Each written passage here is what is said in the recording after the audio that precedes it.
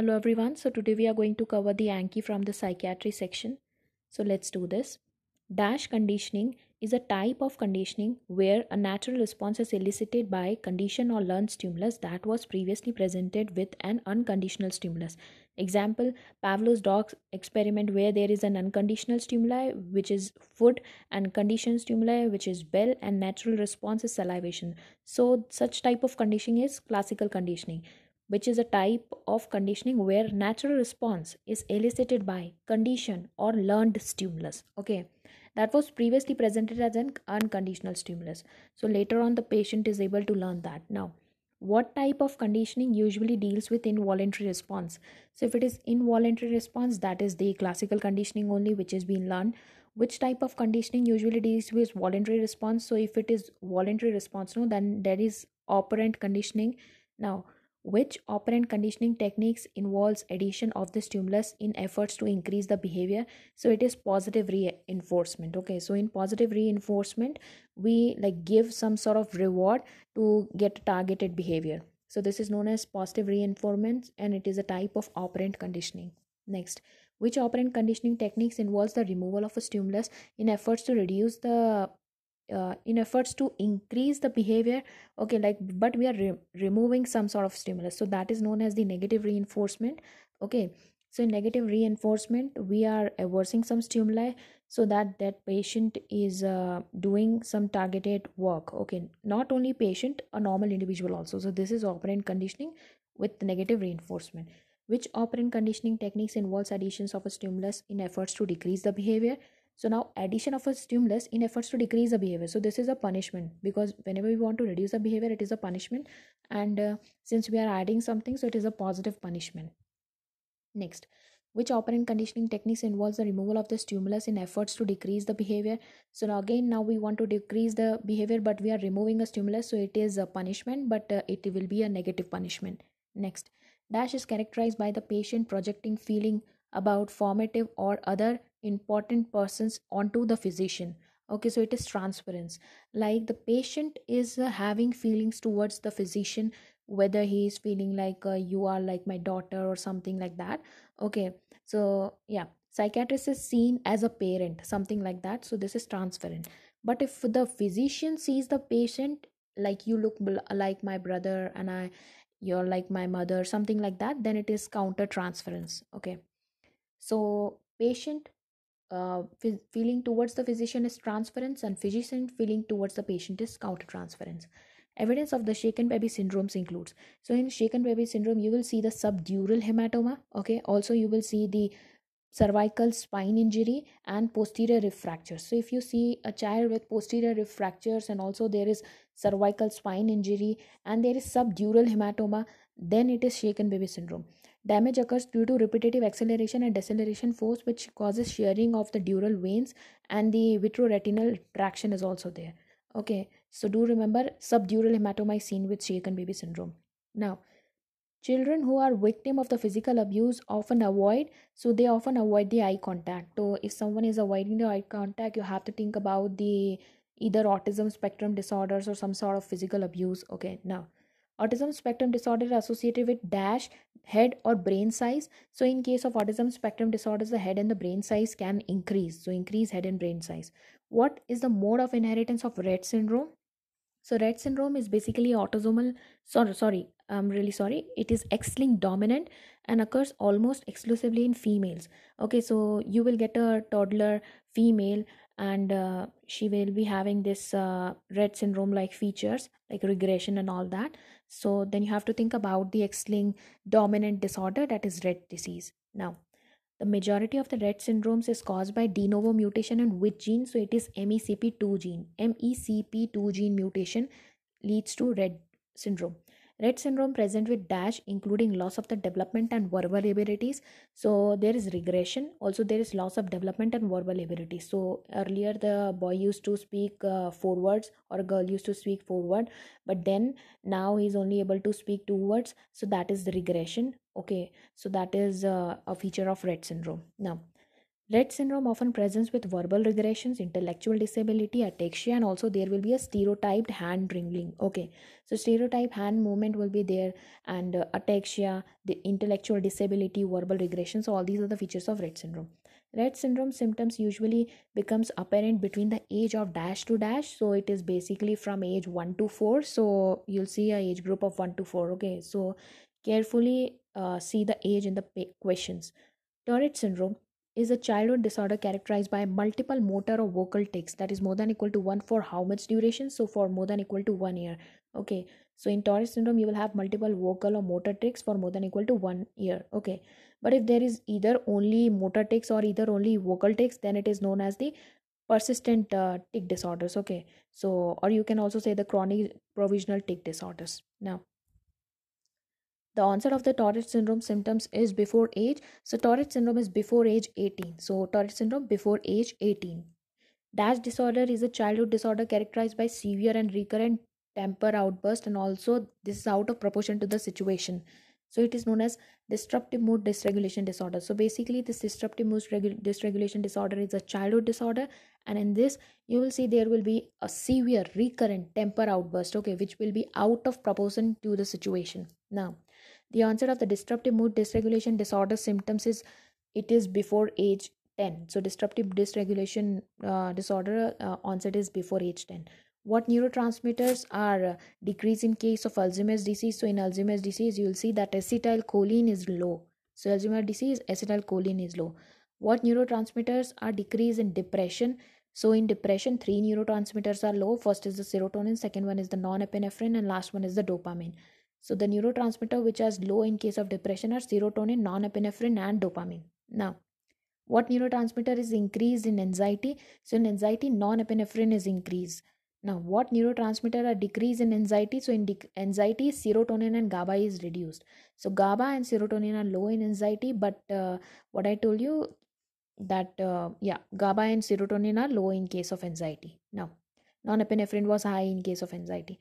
What neurotransmitter is increased in case of Huntington's disease? So in Huntington's disease, the neurotransmitter which is high will be dopamine, okay, but in Parkinson's disease it will be low. So you must remember that we know that acetylcholine will be low in Huntington's disease, also GABA will be low in Huntington's disease, but we don't remember that dopamine will be high in case of Huntington's disease. Now, what neurotransmitter are decreased in case of Huntington's disease? So acetylcholine is low in Huntington disease, and also GABA is low. So both acetylcholine and GABA is low. What neurotransmitter is increased in case of Parkinson's disease? So acetylcholine. Okay.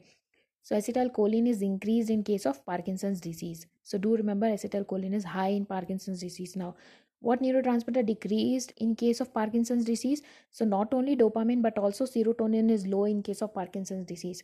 So in Parkinson's disease, dopamine and serotonin are low.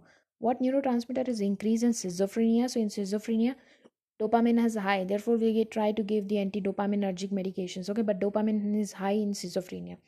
Dash are characterized by Korsakoff syndrome. So it is confabulation. So confabulations are very specific for Korsakoff syndrome. Okay, so Korsakoff syndrome. Now, Dash disorder is characterized by persistent feeling of detachment from one's own body, thoughts, perception, and actions, that is depersonalization, and also one's environment, that is realization.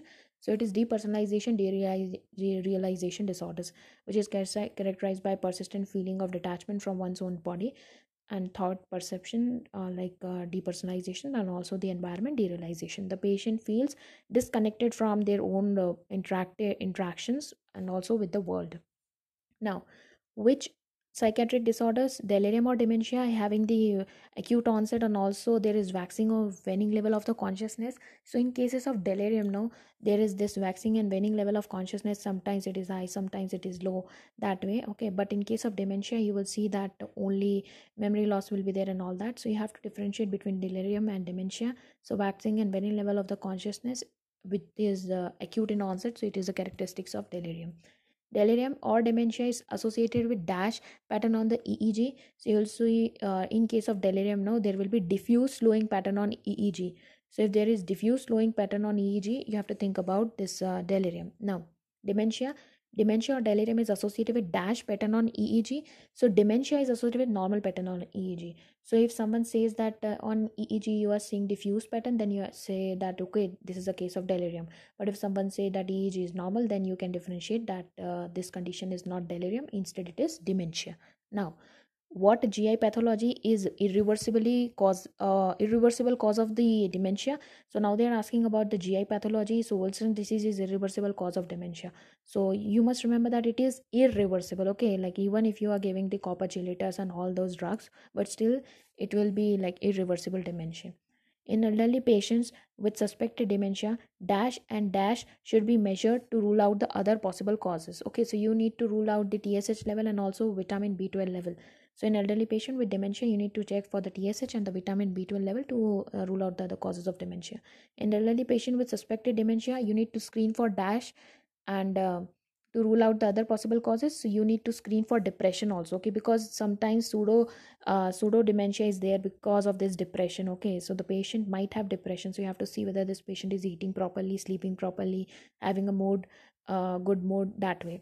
Now, evidence of a shaken baby syndrome includes subdural hematoma, cervical spine injury, dash, and posterior rib fracture. So another one is the retinal hemorrhage. So retinal hemorrhage is also specific for subdural this shaken baby syndrome. The majority of the cases with DASH syndrome are characterized by de novo mutation in the MECP2 gene, so it is Rett syndrome. DASH syndrome presents with verbal regression, intellectual disability, ataxia, and stereotypic hand wringing, so it is again Rett syndrome. What neurotransmitter are decreased in depression? So in depression, serotonin and norepinephrine and dopamine is reduced. What neurotransmitter decrease in anxiety? So serotonin and GABA is reduced in anxiety. What neurotransmitters is decrease in Huntington's disease? So acetylcholine and GABA is reduced in Huntington's disease. What neurotransmitter decrease in Parkinson's disease? So dopamine and serotonin reduce. Dash dementia or delirium is associated with diffuse slowing pattern on the EEG wave, so it is delirium. Dash dementia or delirium associated with normal pattern on EEG wave, so it is dementia. In elderly patients with suspected dementia, TSH and dash should be measured, so it is vitamin B12 level. What endocrine pathology causes reversible dementia? So it is hypothyroidism. So in hypothyroidism you can see reversible dementia, but in case of Wilson's disease, which was a DI pathology, the dementia will be irreversible. What infectious disease causes the irreversible dementia? So it is neurosyphilis. So this neurosyphilis also causes reversible dementia. So the two causes of reversible dementia are the hypothyroidism and the neurosyphilis. Now, dash are misperceptions of real external stimuli. So there actually is a real external stimuli, but you are mispercepting it. Okay, so it is illusion. But if there are no external stimuli, but still you are thinking that something is there, then it is hallucination. So you need to differentiate between illusion and hallucination. Dash hallucinations are often occurs as an aura of the temporal lobe epilepsy in the brain tumor, so it is olfactory hallucination. So when do you see this olfactory hallucination? So it is often seen with epilepsy and also brain tumors. Okay, so if there is epilepsy or brain tumor, think about the olfactory hallucination, which is there when the temporal lobe is involved, and also there will be aura. Now, gustatory hallucinations are rare but can be seen in, so it can be seen in epilepsy. Okay, so the even gustatory hallucination, like you are having or eating something, having different sort of taste, so that can be seen with epilepsy. Dash hallucinations are common in alcohol withdrawal and stimulant use such as cocaine and amphetamine. So tactile hallucinations are common in amphetamine and cocaine use. So many people remember about the cocaine use, which is causing the tactile hallucinations such as crawling effect, but you forget about the amphetamine also. So do remember that amphetamine also causes tactile hallucination. Are the hallucinations involving dead relatives during a period of the bewilderment considered normal? So yeah, okay, hallucination during this within 6 month period is okay. Okay, like if someone loved one is died, and after within 6 months the patient is able to hear the what the dead person is speaking to that particular person. Okay, so then you have to think that okay, these hallucinations are because of the bewilderment only, and it's normal. Now, schizophrenia presence earlier in dash gender, so it is more common in men. Okay, so like in men, no, it can be seen in early 20s, versus in women it is seen in early 30s. So yeah, schizophrenia.